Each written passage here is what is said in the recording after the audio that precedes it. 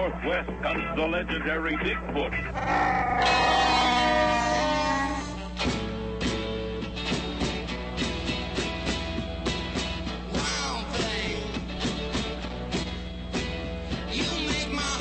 Welcome back to Spooky South Coast. Tim Weisberg here, along with the silent assassin Matt Costa, science advisor Matt Moniz, and we are talking with Don Keating of the Eastern Ohio Bigfoot Investigation Center. And if you'd like to join in the discussion, we got about 10 minutes here until the news.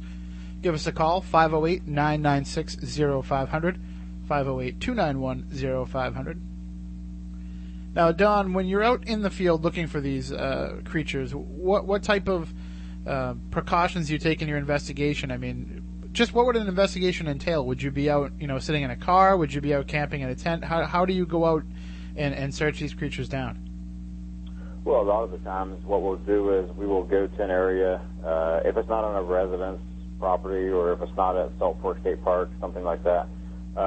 If we're in like one of the wildlife areas, we will just sit alongside the road, stand outside the car and just be keen. We listen to everything closely. We just chit chat like we do normally. You don't want to act abnormal. You just want to act normal, because a lot of the sighting reports are of these creatures walking up to someone who was just doing an ordinary activity outside, walking up to that area, and they happen to see it. So we're very cautious about what's going on around us with other people, if there are other people in the area. But other than that, we'll just go out to an area and try to act normal. See if something happens. I mean, from the reports that I've read, it definitely seems like they're not trying to be noticed. So it's not like going out there and waving your arms around is going to make them come out and say hi. Oh, that's very true, yeah. Here again, that goes back to the MO of going out to an area where recent sightings or track discoveries have taken place. And just by chance, happen to encounter one of these things, which unfortunately, to this point in time, that's not happened. But that's one of the things that we do, is just try to go to an area where things have happened and see if we might get there and be lucky enough to have a chance encounter with it. Now, about how close of an encounter would you want to have with one of these creatures? Depends on how brave you feel that day, I think. I'm just talking to you personally. I mean, would you want to see one face up, eye to eye, or do you want a safe distance? Yeah, I'd like to get rather close to them. I'd like to be close enough to see the color of their eyeballs. That's for sure. I don't want to see something from a couple hundred yards away and not get a good look at it. I want to see this thing really close. Something that's going to leave a lasting memory for sure. And of course, I don't think it's really that dangerous to people unless you really provoke it. And there's been nothing in the way of reports where someone has been brutally attacked by one of these things because of just being out in the woods. But yeah, I'd like to see it rather up close. I mean, unfortunately, there are a number of people that are out there, with a stun gun and a giant net, hoping to put the thing down and capture it. But I think, what you think is correct, where if you just, if you don't, like any animal, if you don't provoke it, you can pretty much interact with it until you become a threat. And I think its sheer size is what makes people, so timid about being able to approach it. But for all we know, it's going to be like a deer. If it sees us, it's going to stop, freeze for a second, and then take off as fast as it can. Yeah, I think that's pretty much the case. I don't have hardly anything in the way of reported sightings in my files that indicate that this thing got closer to a person after it spotted them or the person spotted it. A lot of the times, practically every time, once a person does see it and it happens to see the person, it stops for a second and then just turns around and walks away at a casual pace. They just seem to be more deer-like than bear-like, at least in the reports that we hear. Right, that's true. I mean, and that's another thing, too, is, a lot of people say, oh, well, somebody saw a Bigfoot and it was probably just a bear. And, bears can walk on two legs. Bears don't really walk on two legs. They just stand on two legs, don't they? That's true. They just stand on two legs. The only time you'll really see a bear in all of my studies on bear activity, and you've got to do a lot of it to make sure people aren't seeing bear instead of a Bigfoot or vice versa. The only time they'll stand up on their two legs is when they're sniffing something in the air, when they catch scent of something, or when they're fighting. And that's really about it. Bears don't walk upright on two legs. The only time you ever see a bear appear to walk on two legs is when they're fighting each other and they're in combat. And here's what I always think is the hardest question for any Bigfoot researcher to answer, because you have to take all the data that you have that points to the existence of these creatures, and then this one question is what changes a lot of people's minds. How come we've never found the body of one? How come we've never found the remains of one of these creatures? Well, I think I can only speak for Ohio in particular, since that's my home location. Ohio has very acidic soil, and it has all kinds of carnivores out there. You've got coyotes, you've got buzzards, you have all type of meat-eating critters out there. I always use the example of a complete skeletal remains of a deer. Ohio has well over 500,000 deer. They have thousands of them harvested every deer gun season, late November, early December. But yet, if you're a hiker, or outdoorsman, a hunter, whatever the case may be, I ask a lot of those folks, how many complete skeletal remains of white-tailed deer do you ever see while you're in the woods? Sure. And they say, yeah, you're right, next to none. You don't see them at all. And that's because after a deer or any animal dies in the woods, nature has a way of taking care of its own. The soil in Ohio is very acidic. That will wear on the bones rather quickly. Ohio also has what they call deer mice. Deer mice are calcium feeders. They'll work on the bones as well. And your other scavengers, such as coyotes or wild dogs, they won't sit there and feed on a deer unless they're really tired or whatever. They'll just take bits and pieces of a deer and run with it and eat it wherever they happen to stop. So I think that's a large part of why we haven't found one of these animals yet dead in the woods, is because nature has a way of taking care of its own. If you look at the elephant in Africa, you're talking about a 4-ton animal, and within 72 hours, the vast majority of that elephant is wiped off of the face of the earth after it's dead because of the scavengers in Africa. So nature does have a way of taking care of its own. Oh, there you go. Take that, skeptics. All right, Donald, we'd like to thank you for joining us tonight. We'd definitely like to have you back in the future for another program, too. Well, I would like to do that, but I do want to mention something real quickly. I heard you at the beginning talking about seeing you guys on the History Channel. I'm not sure what program you're talking about. Well, we're going to be on Monster Quest, which I'm sure is a show that you watch quite frequently. Well, yes, and as a matter of fact, if you tune into Monster Quest on Wednesday, June 18th at 9 p.m., there is going to be an Ohio Bigfoot episode on there, and I'm in much of that. Excellent. So you're on the week right after we are. Oh, you're on next week? Yeah, we're on this Wednesday coming up. Great, I'll be tuning in. They couldn't ask for two better weeks. The ratings are going to be through the roof, Don. There you go. All right. Thank you very much for joining us, and we'll talk to you soon. Thanks for having me on. You guys have a good weekend, and keep in touch. You too. Stay safe out there. Okay. That is Don Keating, Eastern Ohio Bigfoot Investigation Center. EOBIC.com is the website. And yes, you heard, we will be on Monster Quest this Wednesday night at 9 o'clock. Matt Moniz and myself will be on, along with Jeff Belanger, talking about the ghost of Lizzie Borden as they hunt down Lizzie Borden's ghost. And that's about all we can say, because that's what's on the info on my TV. So we know that we can go that far, at least anyway. Matt Costa couldn't be there because he was working, and plus he's skeptical, so Monster Quest is like, no, we don't want the guy that doesn't believe in stuff. That'll kind of ruin what we're doing. No, I'm just kidding. We just didn't tell you about it. That's true. You knew well in advance. I know. You just couldn't get the day off. It happens. That's all right. There'll be plenty more documentaries for you to be had. And how to record a radio show probably won't be the one. If you're listening to this on podcast and you just jumped into the middle, we apologize. But whatever's going on here in the studio, it's probably my fault. It's my computer. So I'll take the blame for this one. All right, well, we're going to take a break for the news. When we come back, we will bring you the Week in Weird. We'll talk about some of the strangest stories out there this week. Then we'll also talk about some upcoming paranormal events that you can take part in. And then a little bit later on, we'll be joined by Andy Lake of the Greenville Paranormal Research. He'll talk with us about some of his investigation experience. And Matt Moniz has these giant casts here that look like They look like they were some sort of creature that wasn't Matt Moniz. So, which I suspected all the Bigfoot sightings around here was just him running around naked in the woods.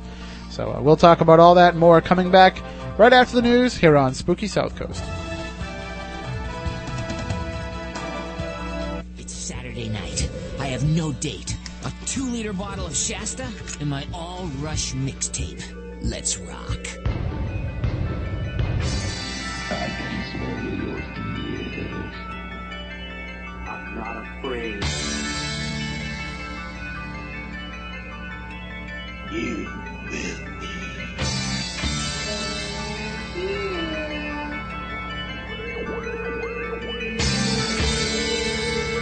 Welcome to Spooky South Coast. Look, I know the supernatural is something that isn't supposed to happen, but it does.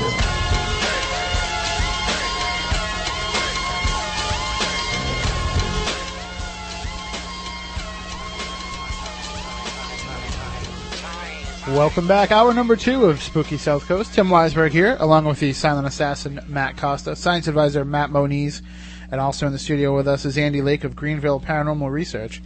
And we've got some stuff to talk to you about, but it won't hurt, Matt Moniz, if one more time we plug Monster Quest this Wednesday night at 9 o'clock. I've been plugging the crap out of it everywhere I go. I've been seeing that, yeah. Yeah, you saw that, a couple newspaper stories there the last couple days, and yeah, we want to get the word out there. We're very, very proud of being able to be a part of that, and happy to be a part of that. Thank you, Jeff, again for inviting us along and mentioning us to the producers. And thank you, Leanne, for letting us be there all that time to collect all that stuff. I know, and thank you for just buying the place and keeping it open to the public and to paranormal researchers like ourselves. And we highly recommend that people get in there. And it's going to be a little bit hard to get in there right now because it's summertime and the rooms are filling up. But you can get in there one night. You can get in there the night of August 4th, the anniversary of the murders, because there's an online auction for the murder room, for the John Morse room where Abby Borden was killed. They're going to be doing that again. The auction kicked off on June 1st, which is the anniversary of Lizzie Borden's death, and now it's up there on eBay. So if you look for Lizzie Borden on eBay, and you'll find it. I think the bidding started at like $275, and I think it was still right around there, which is what the room goes for the night. Right, and the winner last year was over $1,500. I think it was just over 1,000. Yeah. But and that gentleman is definitely going to be in the bidding again, I'm sure, this year. But I guess what happened last year, what Leanne was saying happened last year, was like the last half an hour that the auction was going on. It skyrocketed after. It was going up pretty good, but then that last half an hour it really jumped. I think when I looked, it was up to something like 600 or 700, and then I saw that it closed out at 1,000 like a half an hour later. So definitely make sure that if you want to bid and you're willing to pay, more than $1,000, get your bid up there now. And then maybe you have a chance at staying in the room where Mrs. Borden was killed on the anniversary of the murders. A couple other things we want to let you know about as well. Coming up this Monday, if I can find the paper here.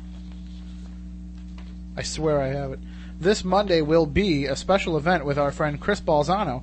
He'll be speaking at this month's Dining with the Dead at the Haunted Wyndham Restaurant in Wyndham, New Hampshire. The eatery has a long history of hauntings, and the monthly event has been a magnet for ghostly experiences and great eats.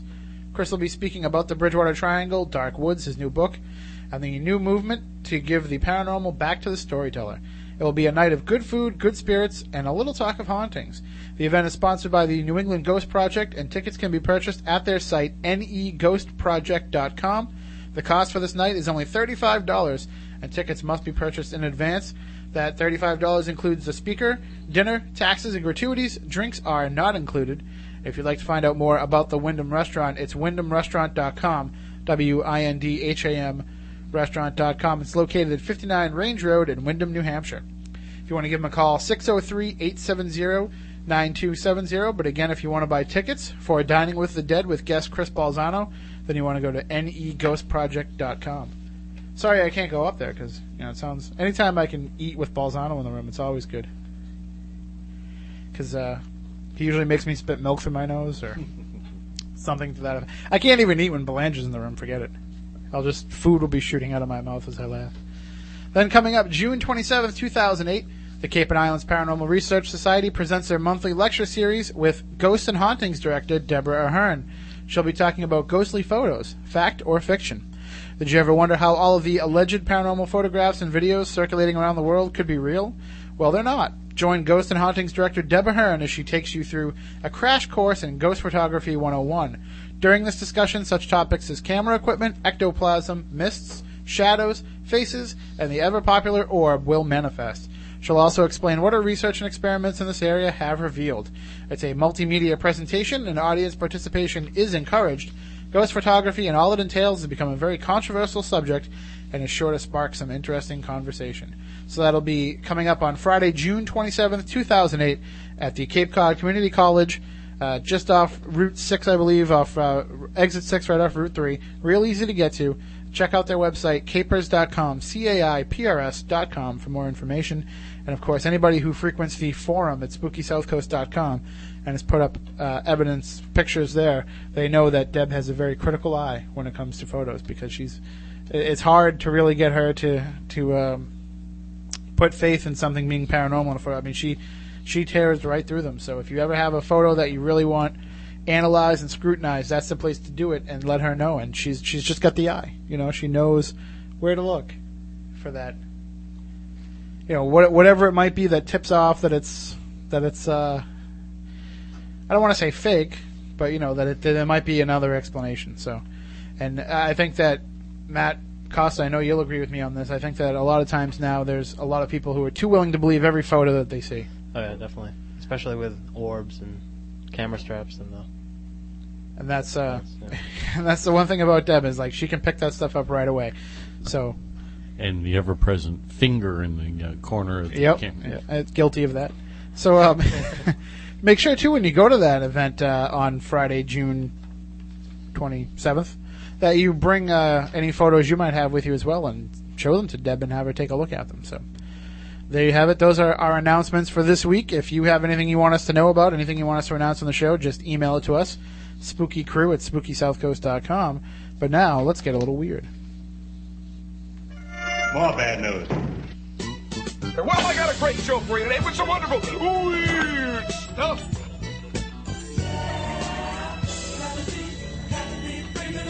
I feel so very weird. The Week in Weird. All right, our first story this week is kind of appropriate for the subject matter of tonight. Bigfoot and lake monsters, beware, there's a price on your heads.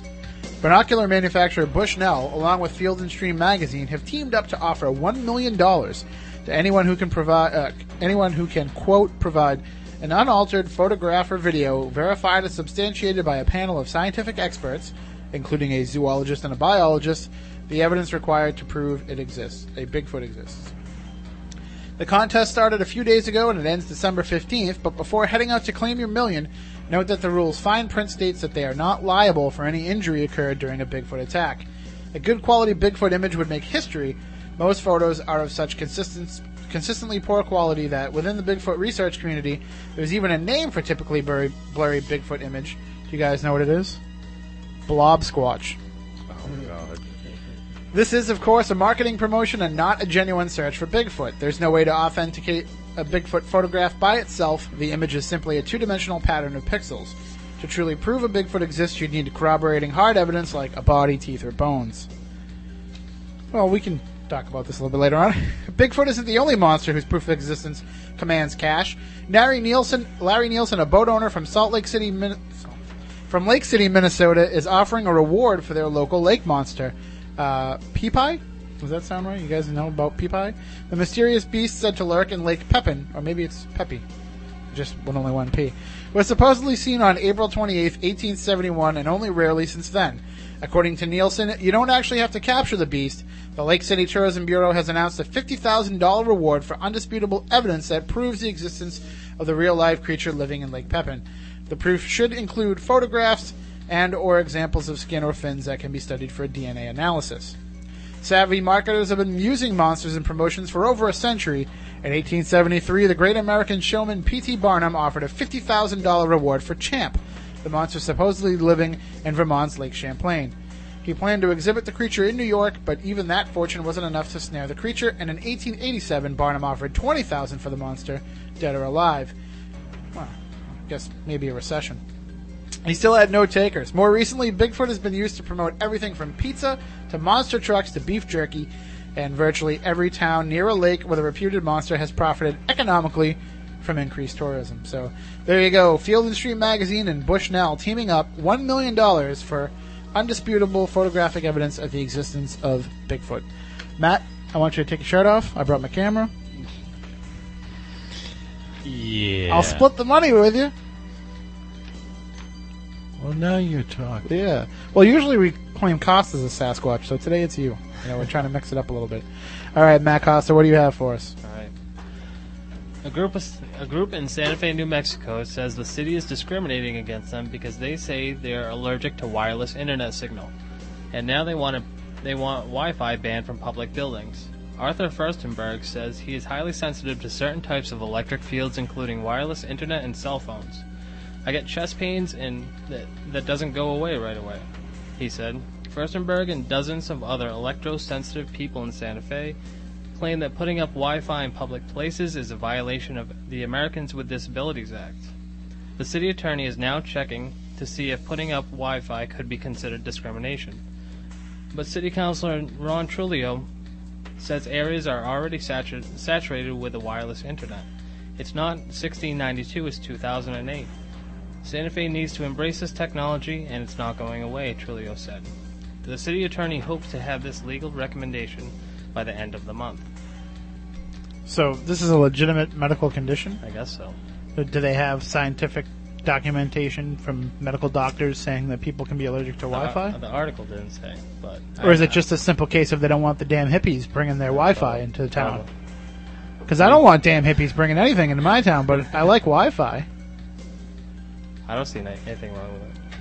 I can't imagine. I mean, Matt Moniz, you're, in the scientific field, so you might be able to answer these questions a little bit better. But I mean, it seems like, I guess, people can have a reaction to EMF waves. Some people, even have not allergies, but they have a reaction to radio waves, microwaves. I mean, people do get feelings from these different frequencies. But I mean, have you heard anything about people being affected by Wi-Fi?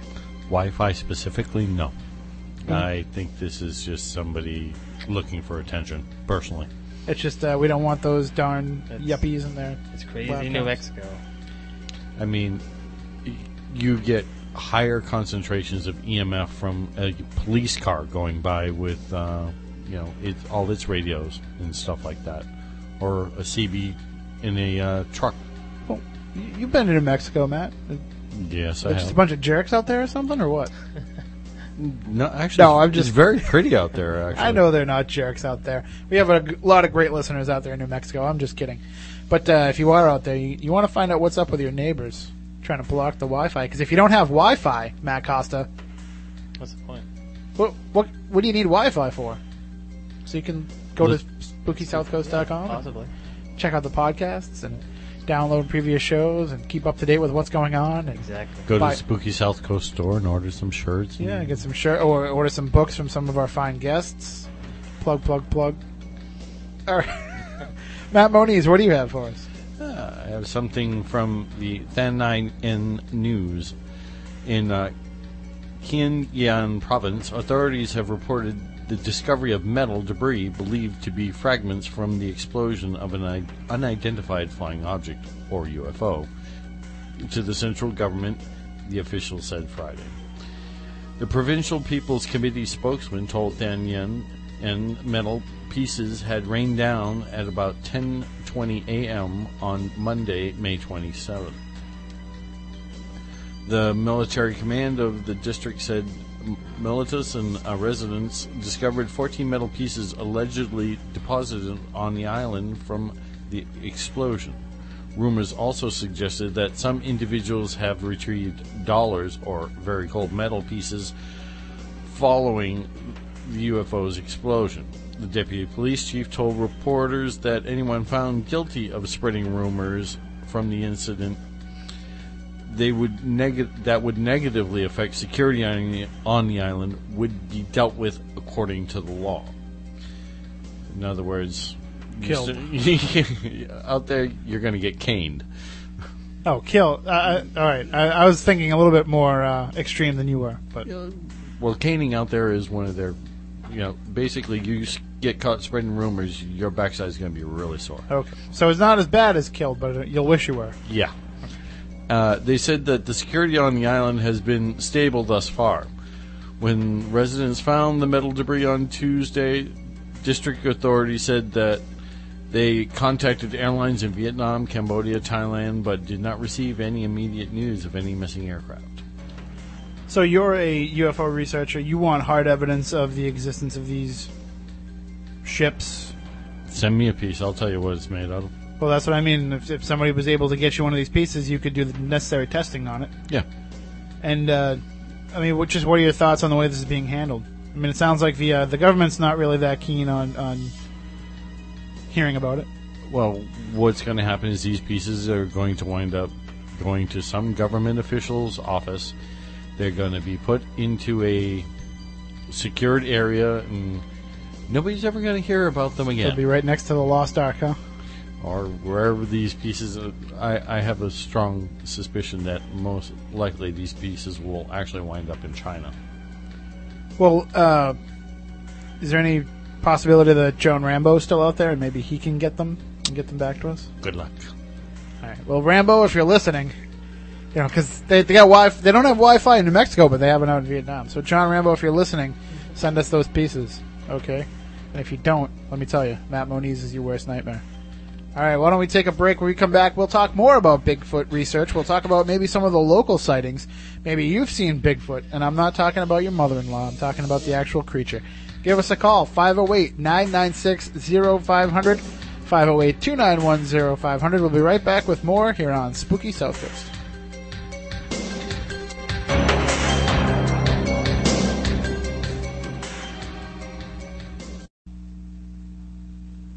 From the studios of AM 1420 WBSN into the night and beyond. Here's more of Spooky South Coast.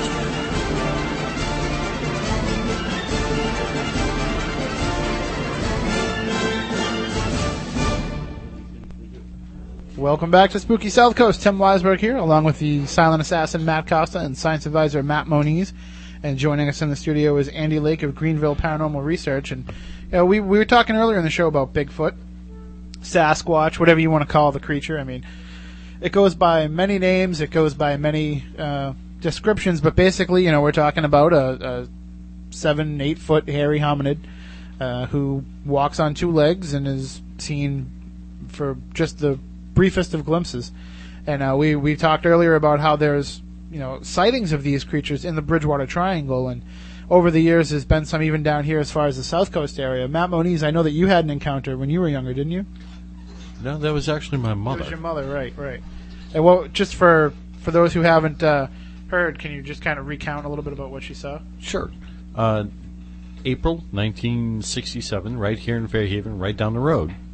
My mother was basically 9 months pregnant with me, coming up where New Boston Road crosses over 195. They were just building 195 at that time. She was driving to pick up my father at my grandmother's house, and as she was coming around the corner, this large bipedal creature with what she described as red hair, was very much the same color as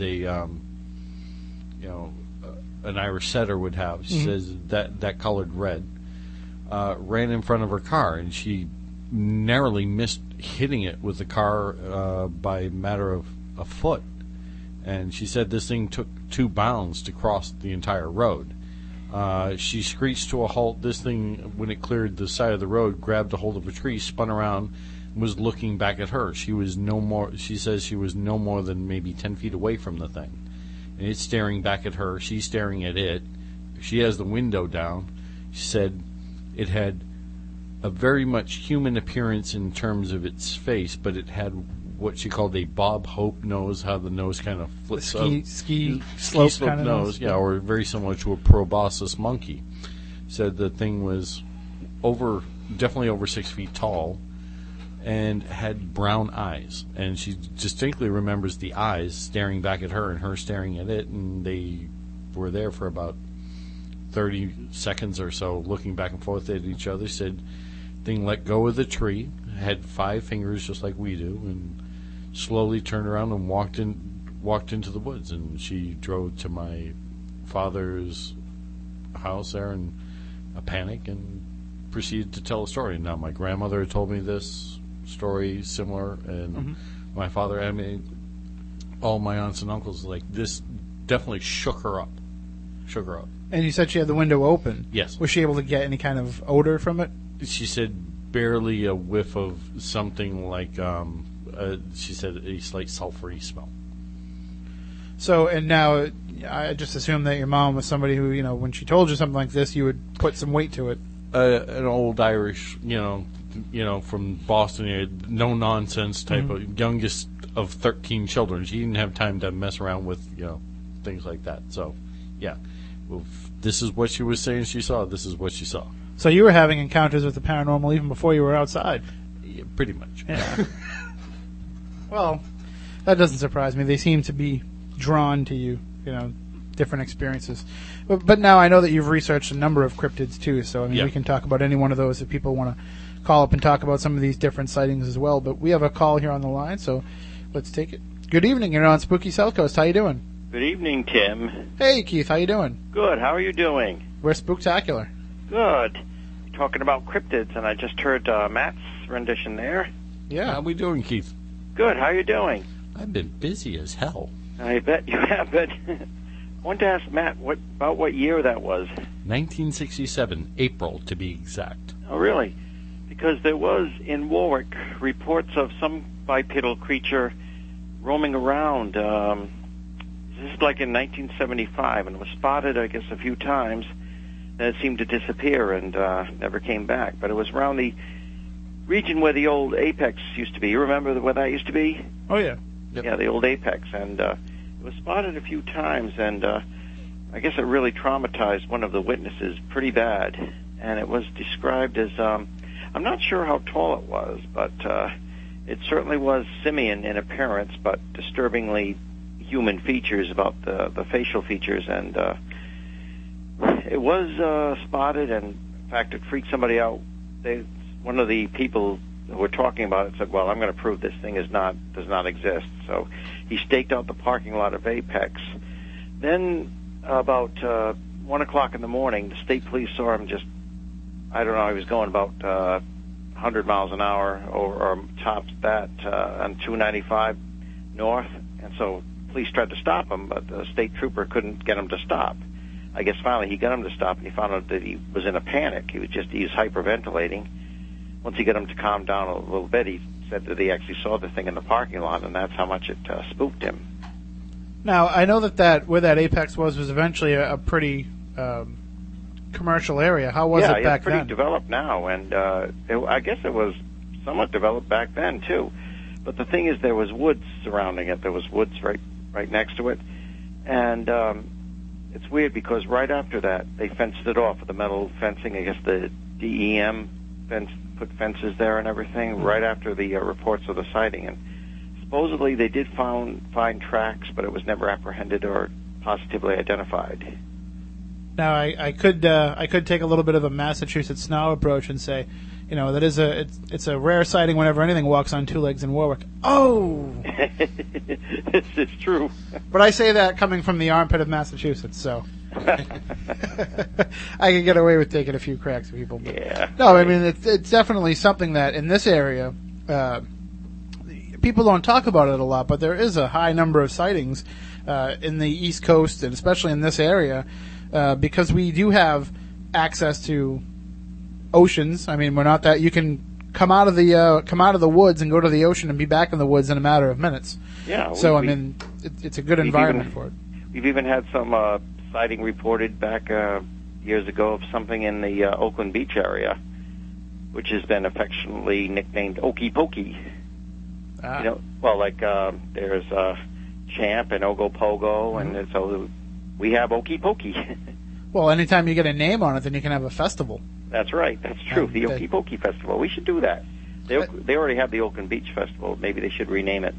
Yeah, do we turn ourselves about when we do it, or? I guess so. I was going to say, usually they're having an Okie Pokey festival, but it's usually high school kids in their cars, you know? Right, that's true. Down at the submarine races. Yeah, right, exactly. Well, that's my 2 cents anyway. Well, thank you for joining in. And now you have a ghost hunting class coming up? But I'm not sure where it is. But of course, it's on my site, nearparanormal.com. It should be coming up within a month or so. Yeah, I thought there was one in July in New Bedford. I think there is. I think there might be, and it's definitely listed. If it is, it's definitely listed on my site at Near Paranormal. All I have to do is go to the events page, which is right in the front. So, who you got coming up on Ghosts Are Near? Well, we just did the Lovecraft tribute. We taped some highlights from that. I videotaped some highlights from that and presented that. And pretty soon we've got Brian Hanwha and his lovely lady Michelle coming up as guests. Excellent. Really, the couple themselves? Yes, the couple themselves. Very interesting. And as always, you guys are always welcome to stop by. You know, you have an open invitation. You need a cameraman. No, that's not it at all. Well, if I do come, I want to do camera if I come. Okay. I have years of experience in television production. Well, we know you'll be on the job. We'll have a professional team then. Hey, Keith, it's Andrew Lake. Hey, how you doing? Not too bad. I just literally got back from Reading, Pennsylvania. You just got back? Yeah, and I just wanted to thank you guys. As I returned your email, I thank you for the invitation to come on the show, but I just couldn't make it. I was too busy. Well, we'll look forward to you coming on sometime soon. We really would like you to come on and talk about the wonderful presentation you did. Oh, thank you. Thank you very much. I'd very much like to do that. Yeah, we were very impressed by that, and it really set the mood with Tom's music especially and everything, and you guys narrating it. That was great. Oh, that's great. I'll look forward to seeing you. Okay, look forward to seeing you soon. All right, take care, Keith. All right, take care now, guys. Stay safe. Bye-bye. All right, yeah, I mean, it's Ghosts Are Near. It's on the internet. You can watch it right, if you go right to their site, nearparanormal.com, you can click on it there and get the link to the Google video. You can see Matt when he was on it, and you can see the other two when they were on it. Yeah, that one doesn't really turn out as good. But the weird thing about yours, Matt, is whenever I put it on my iPod, you can put these right on your iPod, your PSP, whatever, so you can watch it and take it with you. But whenever I try to watch yours, the audio doesn't come out. What'd you do? It's like his way of keeping himself off the digital revolution. You can't help it, man. We're podcast, baby. All right, but anyway, getting back into the Bigfoot stuff, and Andy, I know that you've done some research into some of these creatures. Well, first of all, I just want to make it clear that I am a ghost hunter, and I've been fascinated with Bigfoot since I was a real little kid. And I personally don't feel there's anything paranormal about Bigfoot. Mm-hmm. I think it's just a very clever, sensitive, cunning animal. I don't think they breed like rabbits. I think their numbers aren't that great. That's why we don't see them that often. But I've just recently been bitten again by the Bigfoot mystery because some of you probably picked up the book Weird New England, mm-hmm. and I noticed in that they made the comment that in all 50 states of the United States, Rhode Island's the one state where you don't, see Bigfoot. And as Keith just called in and told that story, which I find very interesting because that spot in Warwick, if you were to follow the water, the river that runs through there, it would take you real quick into West Warwick, and then very quickly into where West Warwick and Scituate meet, which is where the reservoir is, and that's very secluded woods. You can't go near it. The reservoir is very closely guarded. Mm-hmm. It wouldn't take very long for an animal like that to come out of the reservoir area and find itself down in the boggy swamps. Those swamps have herons in them to this day. I mean, if you go by the malls there, there's a lot of wildlife in that water, and I could see how something could wander in a very short period of time out of that reservoir area and end up in Warwick. But the stories that came up that I had never heard before was back in around the same time in the early to mid 70s down in South County.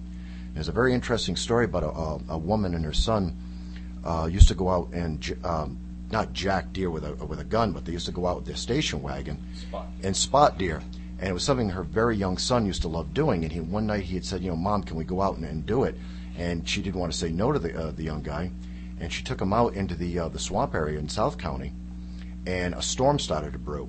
And by the time they got out to about one of their favorite places to do this, it just turned into a torrential downpour. And she was telling her son that I'm sorry that we're going to have to 86 this and try it another night.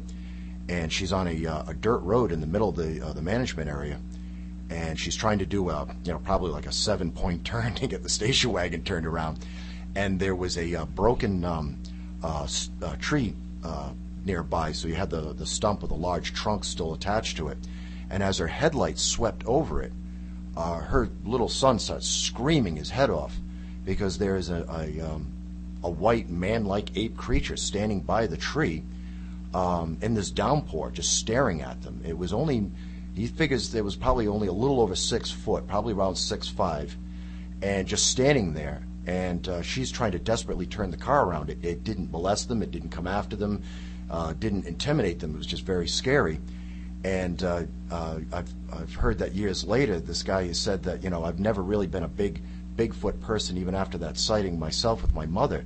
But when I look back on it, who would have, created such a sophisticated suit and then stand out in a rainstorm in the middle of a management area, hoping that someone might come by with a car so I can scare them? Yeah. It's one thing if it's like, some sort of camping retreat going on, or some reason that you can go out there and cause a stir. Yeah. But hoping for one isolated incident, it doesn't seem like. And then what backs it up is only not even 2 years later, if I understand right, there was a college student going to URI, and he was staying at his girlfriend's down 138. 138 takes you back up to URI, and this is in the same vicinity of Rhode Island, because keep in mind, Rhode Island's the size of a Triscuit cracker, so it's everything's pretty close by. But he was leaving her house on a Sunday to ride his 10-speed back to the university, and he stopped to make an adjustment to the bike, I believe it was to his brakes, and heard a loud scuffle going on in the woods nearby. And there was one of those old New England farmers' walls by the edge of the road. And as he's adjusting his bike, he's wondering, gee, what is this, moving around in the woods? This is a lot of noise. And only a few yards away from him, this white, hairy, man-like creature steps right over the farmer's wall to the edge of the road, and it's looking around, and it turns and sees him. And he's immediately gets the stuffing scared right out of him. And he jumps on his bike and decides, I'm not going to URI, I'm heading back to the girlfriend's house.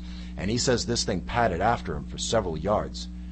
And I started looking around on the internet after the Pennsylvania sightings, and I found the group that the photographs were given to, which I believe was the Bigfoot Field Research Organization, if I'm getting their name right. And they have a map of the United States. I was just curious, gee, have they ever heard of these Rhode Island sightings? And I went to it, and sure enough, they had quite a bit on them, as well as reports made by these people. And wouldn't you know it, I went back just the other night, and they don't have it on their site anymore.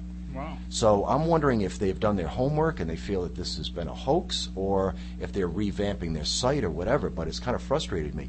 So now, even though I am a ghost hunter, I've decided that I'm going to do my best to look into this and see if I can get more of the meat. With Keith's story, I'm starting to think. Oh, real quick before we go, Keith was talking about a sea monster in Warwick. I think I might have the explanation for that, and it's kind of funny. I worked with a guy named Raymond when I worked for Kent County Memorial Hospital, and Raymond was very much into cold-blooded creatures, herpetology, and he got a hold of a baby Nile monitor, and he raised this thing till it was well over 6 feet in length, and he used to put it on a dog harness and Potawatomi in the backyard, and it was a big sucker and powerful. And he went out to feed it some lettuce and fruit one afternoon, and it had gotten right out of the harness and disappeared. And he and his friends, trying not to raise any attention to themselves, went looking around in Goddard Park, hoping they could find this thing. And every once in a while, they'd get these stories about someone seeing a monster in Goddard Park or in Warwick Harbor. And long story short, they eventually found it. It was right near the end of autumn, and the poor thing was almost frozen, because it doesn't take much cold weather to kill a lizard like that. They need warm weather. But he ended up getting it home and nursing it back to health, and then donated it to, I want to say the Staten Island Zoo. I might be getting that wrong. But he had told me this story, and shortly afterwards, he gets a phone call out of the blue at his parents' house in Potawatomi from a woman who was told by a counselor, a psychiatrist she was seeing, and he told her that if you have any mysteries, anything going on in your life that you've never answered the questions, you really have to find an answer to it. And she did some research and found people still living in the Potawatomi area that was like, I think you should talk to this guy Ray. And she called him out of the blue, and she told him this story about seeing the sea monster come up into her backyard and described it. And this guy Ray couldn't help but laugh. He goes, "Ma'am, I'm convinced that was my Nile monitor that was on the loose for a good summer and part of the autumn." Until I got it back, so maybe that's what Keith has heard about. It just goes to show, if you keep your lizard out on a runner, you got to make sure that it can't get out of the harness. Yes. It happens all the time. You always hear stories about that. But getting back to the Bigfoots, I mean, it seems like a lot of these Bigfoots or Big Feet. I think it'd be Bigfoots. Sasquatch. That works, yeah. So, but it seems like a lot of these reports coming from the 60s and 70s that maybe we've kind of developed them back. Develop them back more inland, away from our coastal areas. Maybe because we're running out of land ourselves here. You can't help but bump into somebody else now when you're building, or there's very small pockets of where they could exist in. However, obviously to exist, they don't need a small amount of forest. They need a large amount of forest because they need to be able to, move around in it. And we're cutting back so much that we might just get them totally out of this area. I know, Matt, one thing that we talked about before with Donald LaCroix was the idea of putting a rail line right through the middle of the Hockomock Swamp and into the, around the Bridgewater Triangle. And that could be another thing that, if that is like one of the few pockets where these creatures still exist, that could be something else that would drive them right out. Eventually, would they be driven out into the public? Would we eventually just drive them out to where they can't hide anymore? Or are they just going to stay one step ahead of us? Looking at how other creatures move around when these type of things happen. Well, these things are supposedly nocturnal, given the behavior that's been witnessed by most of the people. They move around in the daytime because of either needing to migrate because of activity going on in where they're at. Like I said, where my mother encountered this thing, they were building 195. They were, that's a major 4-lane highway. So, in other places where they're commonly seen, their habitat is being removed, mostly seen by loggers out in the West Coast. You're removing their habitat. Of course, they're going to be seen during the daytime, but most of the sightings are at night by common people, not in areas where they're removing their habitat, so to speak. Now, I noticed that we've got a few minutes here left in the show, but I noticed that you brought in all these casts, and these are something that you've recently acquired. Yes, these are from my own personal collection. Yeah. And these, I'm assuming you're going to be bringing these with you to TAPSCon. Yes. Because I know you're bringing a number of different examples of different evidence you've collected in different fields of different segments of the paranormal field. Correct. So what exactly are these from? Are they all from the same type of area, the same sighting? They are all from the same area, yes. They are all from Northern California in the Bluff Creek area. I have an actual copy of the Bluff Creek cast taken from the incident with Gimlin and Patterson. Mm-hmm. So, as you can see, this is a very large foot. It might be a little bit bigger than mine. Yeah. It's slightly large, but this is a cast taken from the actual event of that day. Oops, sorry, Andy. That's okay. Here's some of the information that goes along with it. It was the original cast was taken back in 1967. The person I got this from has a collection of copies, and what they do is they make a copy for you, and you can actually buy these if you're serious about researching this. I have another one that was taken at Onion Mountain, which is slightly west of Bluff Creek in California. This one contains all the dermal ridges, and that to me, that was also taken in 1967 as well. That one to me is the most interesting because it definitely shows the dermal ridges to the foot, toe prints for all intents and purposes, sure. Heel and the inside sole and stuff like that. Very, very detailed. And the hand comes from roughly the same area. And it's As you can see, that is one big hand. I mean, they're not just big feet; they have big hands to go with them. Now, I noticed too on this one here. Is it from the casting process, or does it seem like they have like more palm and shorter fingers? I think that has more to do with the casting process, the way the handprint was made in the mud. Because if you look, you can see like the imprint of where the actual palm was, and it's actually longer than. Or maybe it's webbing, maybe it's... Or, like I said, it all depends upon the way that the fingers went in. Mm-hmm. I mean, it's definitely a large hand. No doubt about it. Well, I mean, just looking at the feet and the hands, I mean, this thing could definitely play center for the Celtics. Now, when these were... when this creature was discovered and these casts were taken, I mean, was there... any way for them to verify that there couldn't have been any other animal that would have made it? I mean, are we just positive that there's no other creature that could have done it? I mean, looking at it, I mean, they're distinctly primate looking.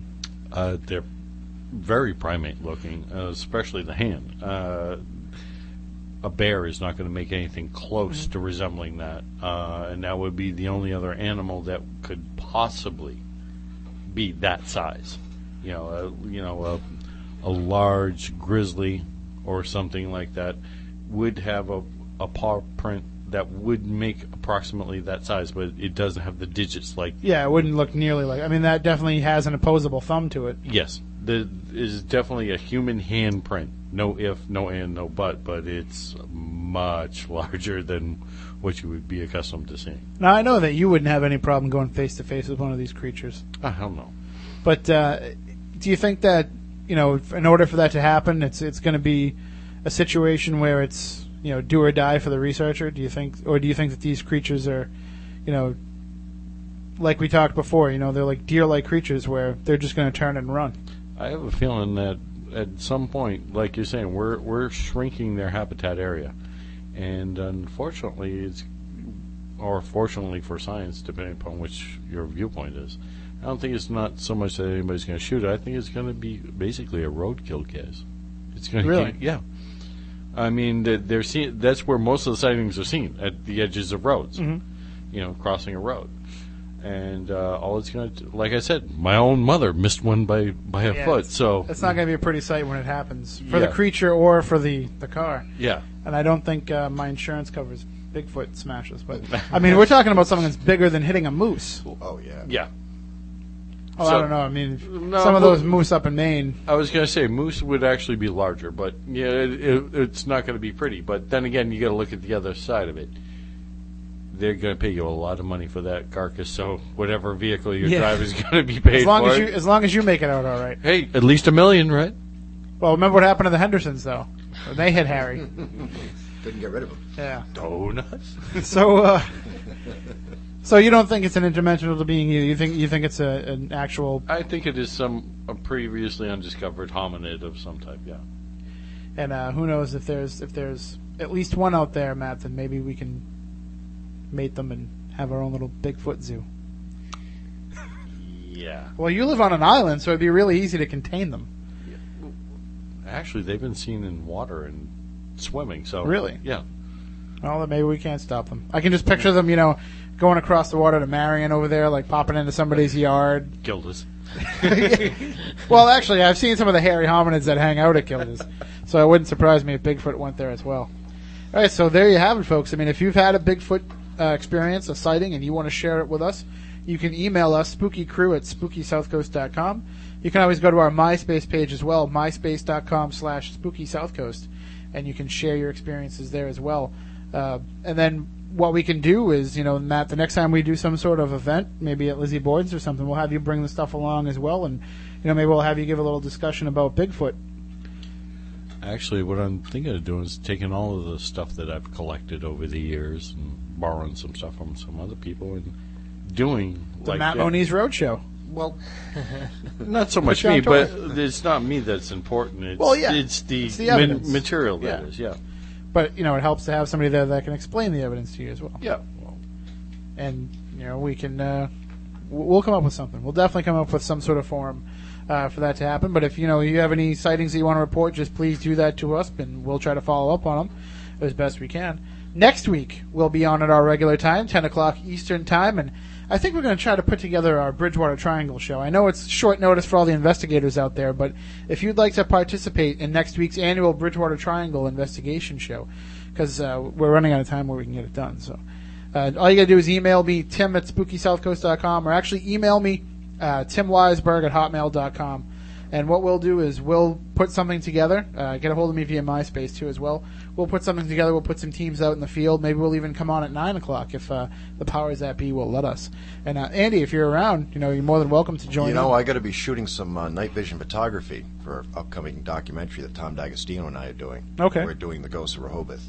Oh, there you go. So well, you'll be out there already then. Yeah, maybe we could do that. I'll be playing with them. Yeah. Oh, well, so you guys are already out there. We could be the remote team.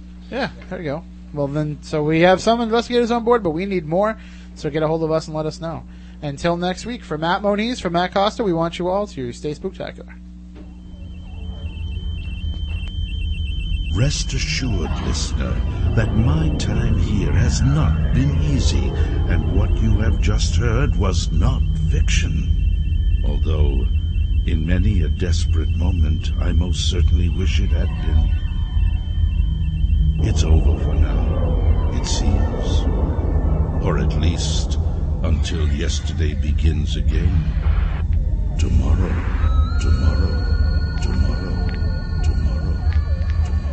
Look, I know the supernatural is something that